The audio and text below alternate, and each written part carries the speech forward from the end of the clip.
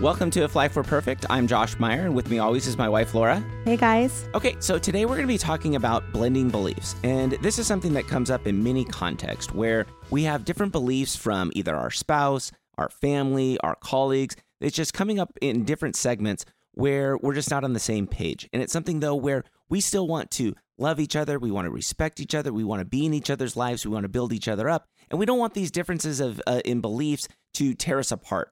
And so what we're going to be talking about today is ways that we've been able to come together, even though we have different beliefs, but still be able to identify personally with ourselves. So when Josh and I met, we had different faith practices.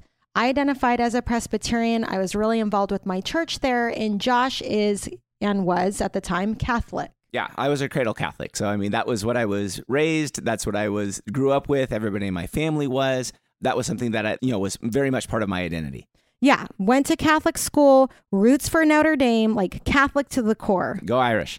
So this was something that we were worried was actually going to be very divisive in our marriage, because at the time, we were approaching it initially as kind of digging our heels in, where it was like, well, I'm not becoming Catholic. And you were like, I'm not becoming Protestant.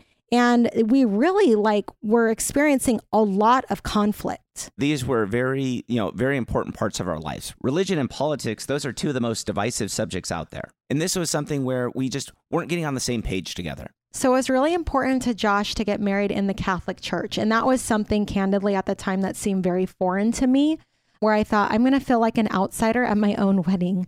And I knew, though, that it was very important to Josh and part of his tradition. So it was something that I was willing to look at and consider because I did love him a lot. And so as part of that, the Catholic Church required us to go to this weekend retreat where you would talk about everything from how you want to raise your kids to how you will budget to how you'll practice your faith. All sorts of things that probably all of us should talk about before we decide to marry someone. But it became evident at the retreat as we were talking through some of these issues we had kind of swept under the rug and didn't want to deal with, right? Because we're in love and we just want to get married. But as we talked about it, it became pretty clear that we were not on the same page, and neither one of us was really willing to fully compromise, and we were at an impasse. And I remember at a breakfast, the lady who was helping put on the retreat, she came over to us because she knew we were kind of dealing with this situation. And she was very sympathetic to me because apparently when she got married, she wasn't Catholic either. And I remember her saying to me, your faith backgrounds and practices are so important to both of you. And that will actually bring a great richness of faith to your children's lives. And what a blessing. And I thought, wow, that is a very positive spin on what we're thinking is a problem. That's a very optimistic way to look at it. And maybe that's how we should be looking at it.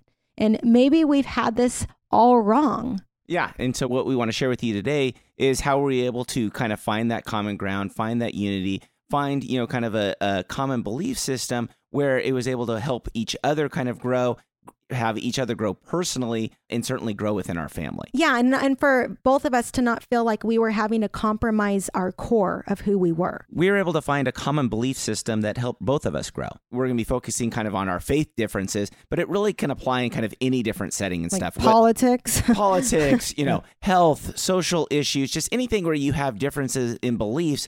These are some just principles and practices that you can use to really be able to get past kind of those differences and see where you can come together, build each other up, but still remain, who you are as a person. So the first thing that we had to really look at ourselves when it came to our faith journey is why is my belief system important to me?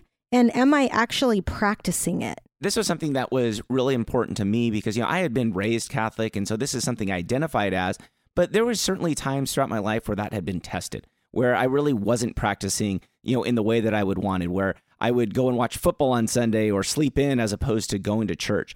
And so it was really important to me to reflect and say, okay, look, if I'm going to be holding firm on this, and this is something where I'm going to say to Lord, this is something that's really important. I don't want to change and become Protestant. I want to still be Catholic.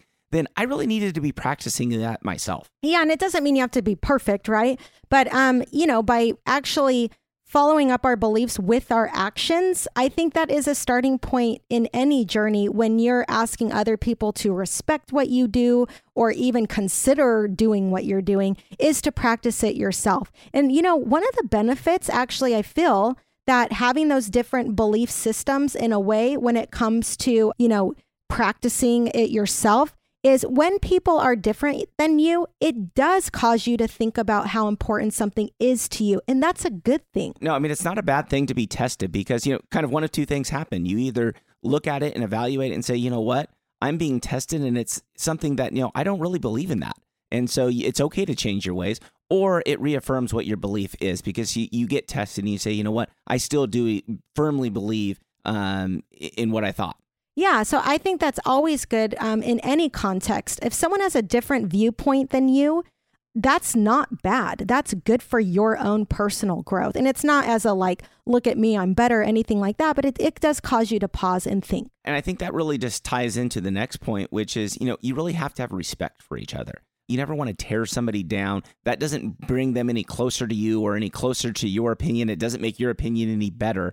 You really have to have respect for the other person because if you don't have that, then you truly aren't going to be able to have a relationship. Yeah. And I mean, candidly, that's something that we fell into in the beginning initially was instead of saying oh, this is neat. Let me come into your world a little bit. Or why do you do that? It was what you're doing is different than me and I don't like it. And my way is better. And it can very quickly slip into a tear down of pointing out all the negatives about somebody's belief system and just a lack of respect. And really tearing somebody down, that's not going to make them, you're not going to be able to help them flip and then build them up the way you want. That's just not how it works. And so nothing good comes when we have a lack of respect for somebody else's belief system. We didn't really try to change each other. And I think that was one of the biggest things where for each other, we were able to realize, okay, look, this is part of who we are. This is how we identify, our faith is something that's very important to us. And so rather than saying, okay, we need to change that or that's bad or that's wrong or mine's better, we went to the focus of looking at, okay, look, I love this person. This is somebody who I want to be with. This is somebody who I respect. This is somebody I care about. And so if this is a belief that is really important to them, then I need to let them embrace that. I need to help build them up. I need to help them on that path and that journey and not try to change them. That's what we focused on. I love that because I just think of, I'm just even thinking of a coworker.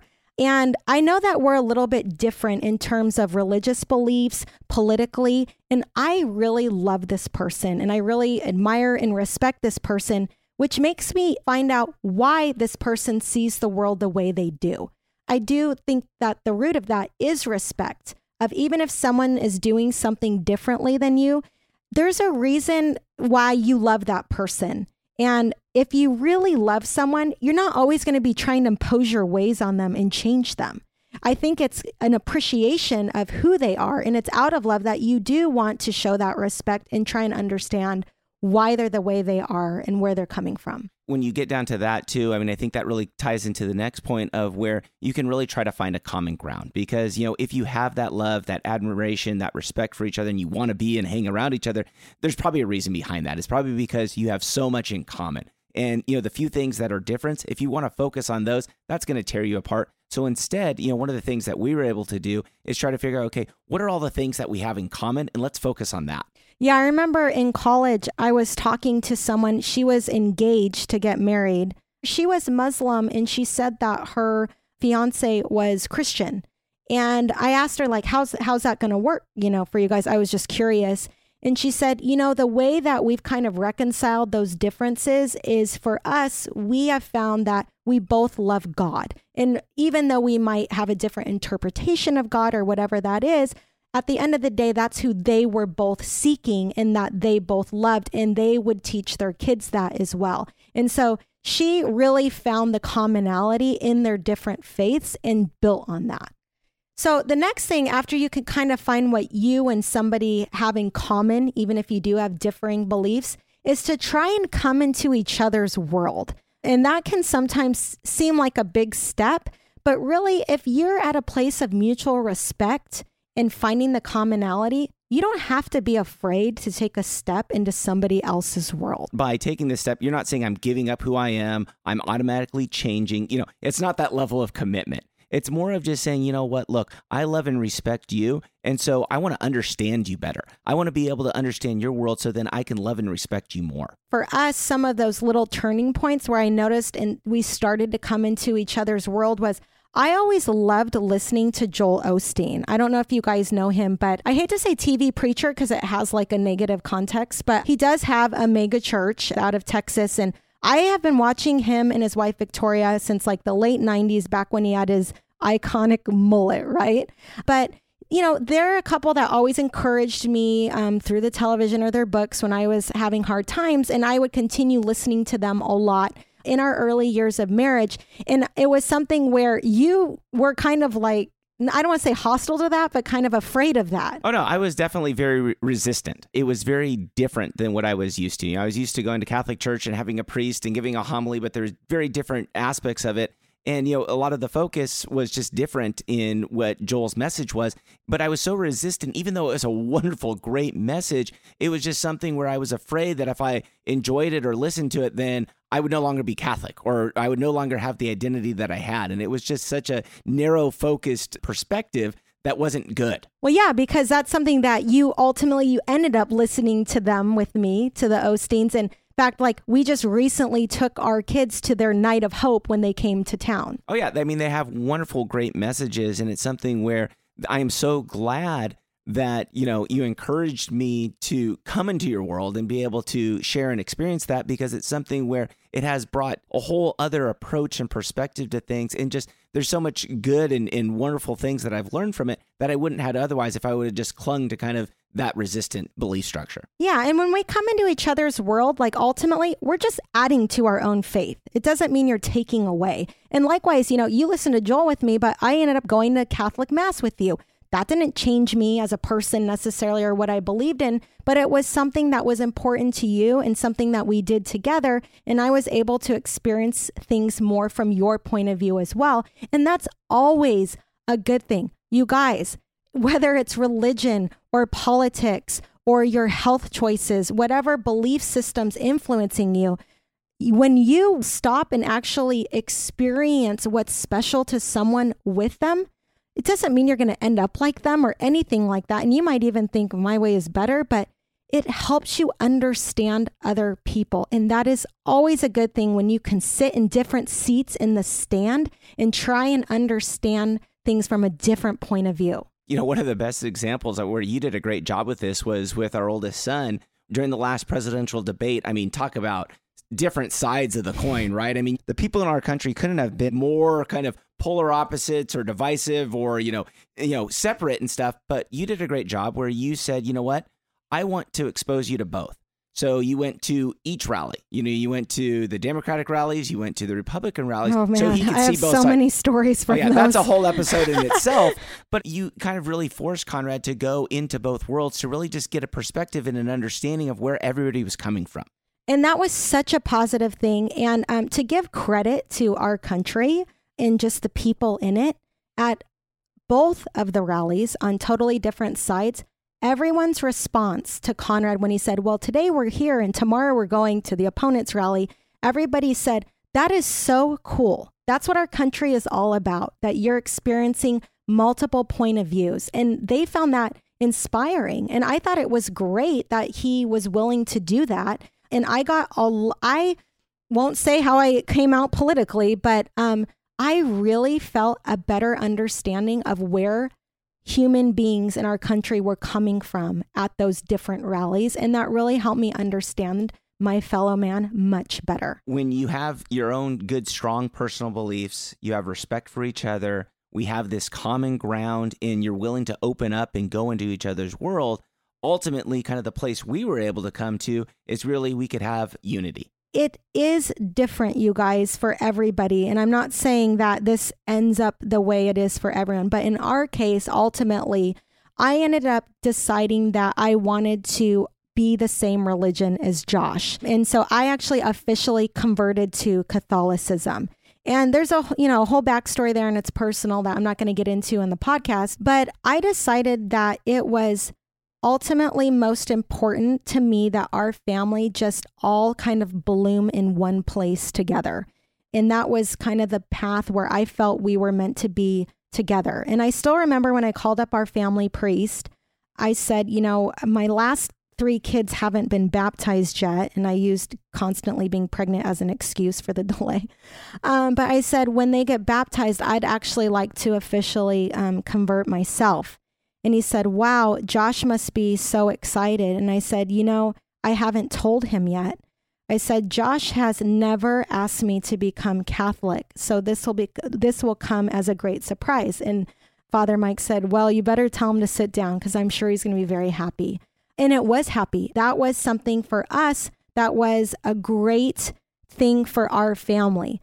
And, when I say unity and me becoming Catholic, it didn't mean I ditched everything about me in terms of how I wanted to practice my faith or what my beliefs necessarily were. In fact, it was the opposite. I kind of brought all of that with me to the table and found that common ground with Josh where we could embrace each other's views and kind of grow together in one spot, which is a good thing. Yeah, and I think that's, kind of what unity is about. It's like, bringing all of these things together, and it doesn't mean you have to be under one structure or, say, okay, we're all Republican or we're all Catholic or we're all vegan or whatever it is. Like, it doesn't have to be that. That's not necessarily what unity is. It's more of kind of having that common respect, that mutual understanding, that ability to be able to want to build each other up, to grow together. And in our case, to bring our family together. And that was really what was important to us. That's what the unity was. It was where it was that we weren't tearing each other down. We weren't trying to change each other. The unity was that we were coming together with a common purpose. And really, ultimately, for faith, that was, following God. It was bringing our family together. That was the unity that we had together. I want to share one thing as we wrap up on this topic. I had been invited to go to a religious event, and it was with Turkish women practicing their faith. And it was during the period of Ramadan. And you break bread together after the sun goes down as one of the components of Ramadan, which I learned when I went. And they had invited women from different faith communities, including my mom, who invited me to go with her to celebrate this special event. And I thought, of course, this is great. When we went there was a professor who spoke. She's a religious professor. And she was talking about how important it is for people to find unity, to stand for what you believe in, but not to become an extremist and understand that there's different ways. And she summarized her points at the end of her speech by describing a beautiful garden. And what she said is, what makes a garden so beautiful is all the different flowers in there collectively together. And I think that was just a great way to summarize celebrating the fact that people do have different beliefs and not everyone is meant to be exactly the same. We all bring something unique to the table, and that's what makes it better. And that visual was so incredible because when you think about it, all of our different viewpoints, everything about it collectively, when we're doing it the right way and with good intentions and not wanting to tear each other down, we can become the beautiful garden together. And that should be the goal in the end. Oh, 100%. When we bloom personally, we really collectively help each other, grow and look beautiful. And don't forget, even the weeds are good for the soil. There you go. Everybody has their place and stuff. So we want to include all. All right. So for today's quick step, you don't need to panic. We're not going to tell you need to convert to a religion or, start doing keto on Monday. But for today's quick step, we want you to think about you and your partner, or if you're single, maybe it's a dear friend, to think about something where you have a different belief system when it comes to that issue, whatever it is, whether it's religion or politics or health choices. Those are just some examples.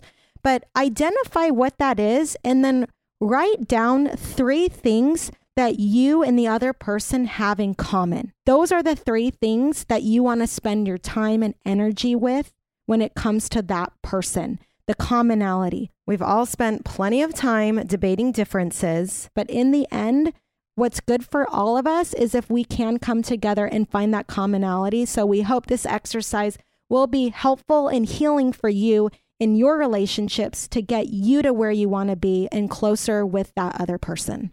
All right, up next, we have our mailbag segment where we answer your questions. If you have a question or problem and you'd like our advice, please email us at meyer@iflifewereperfect.com. and we'll let you know what we think and maybe even use your question on the show. That email address is meier@iflifewereperfect.com. Our first question is from Gemma. She says, "Hi guys, my name is Gemma. I'm a computer programmer who, until about a month ago, had a full-time job with benefits at a great company. Unfortunately, that company went bankrupt and virtually everyone outside of upper management was laid off without severance. Ugh. I've been able to pick up enough freelance work to keep me going for now, so I'm not in dire straits financially, but I uprooted my entire life to take what I thought was a dream job. I moved to a new city, ended a long-term relationship, gave up a fantastic apartment, and now I'm sort of stuck not knowing where to go. I originally thought that I was making the smart choice going with an established company over a freelance career, but now I feel duped, and I'm not sure simply looking for another job is the best move when I could spend that time getting more freelance work. How should I weigh these two very different options? Thanks for your advice." Poor Gemma. Yeah, what a tough situation. Oh my gosh. This really is where the If Life Were Perfect list really comes into play, because it's something now you've kind of experienced both ends. You've worked at had the office job, you've had the freelance job. And so now you really need to sit down and say, okay, what is it that you really want from a career standpoint? What do you want from a finance standpoint? What do you want from a family standpoint? Kind of the lifestyle standpoint, and write all of that down. And then once you have kind of that list, then you can really evaluate which path is going to be better for you. Is it going back and finding another job at a larger company, or is the freelance route or self-employed route going to be better for you, kind of meeting your goals? And there is no right or wrong on that. It's really, though, just sitting down and evaluating based on you, your personality, and your goals, what's going to work best. And I love that advice, Josh, because it's very proactive. I think in this situation, my natural reaction would probably be to, hey, I just want to be freelance because I never want to get burned again by a company, right? And I think a lot of us, if we've gone through getting laid off or a breakup, whatever it is, we tend to be a little bit more reactionary in our next choice. And that's usually not the best way to approach things. And so by doing the If Life Were Perfect list, it will help Gemma get out of that situation a little bit better and have more of an aerial view of what she really does want. Okay, our next question is from Jordan, and it's very quick. It says, "Hi guys, just curious, what is it like working with your spouse?"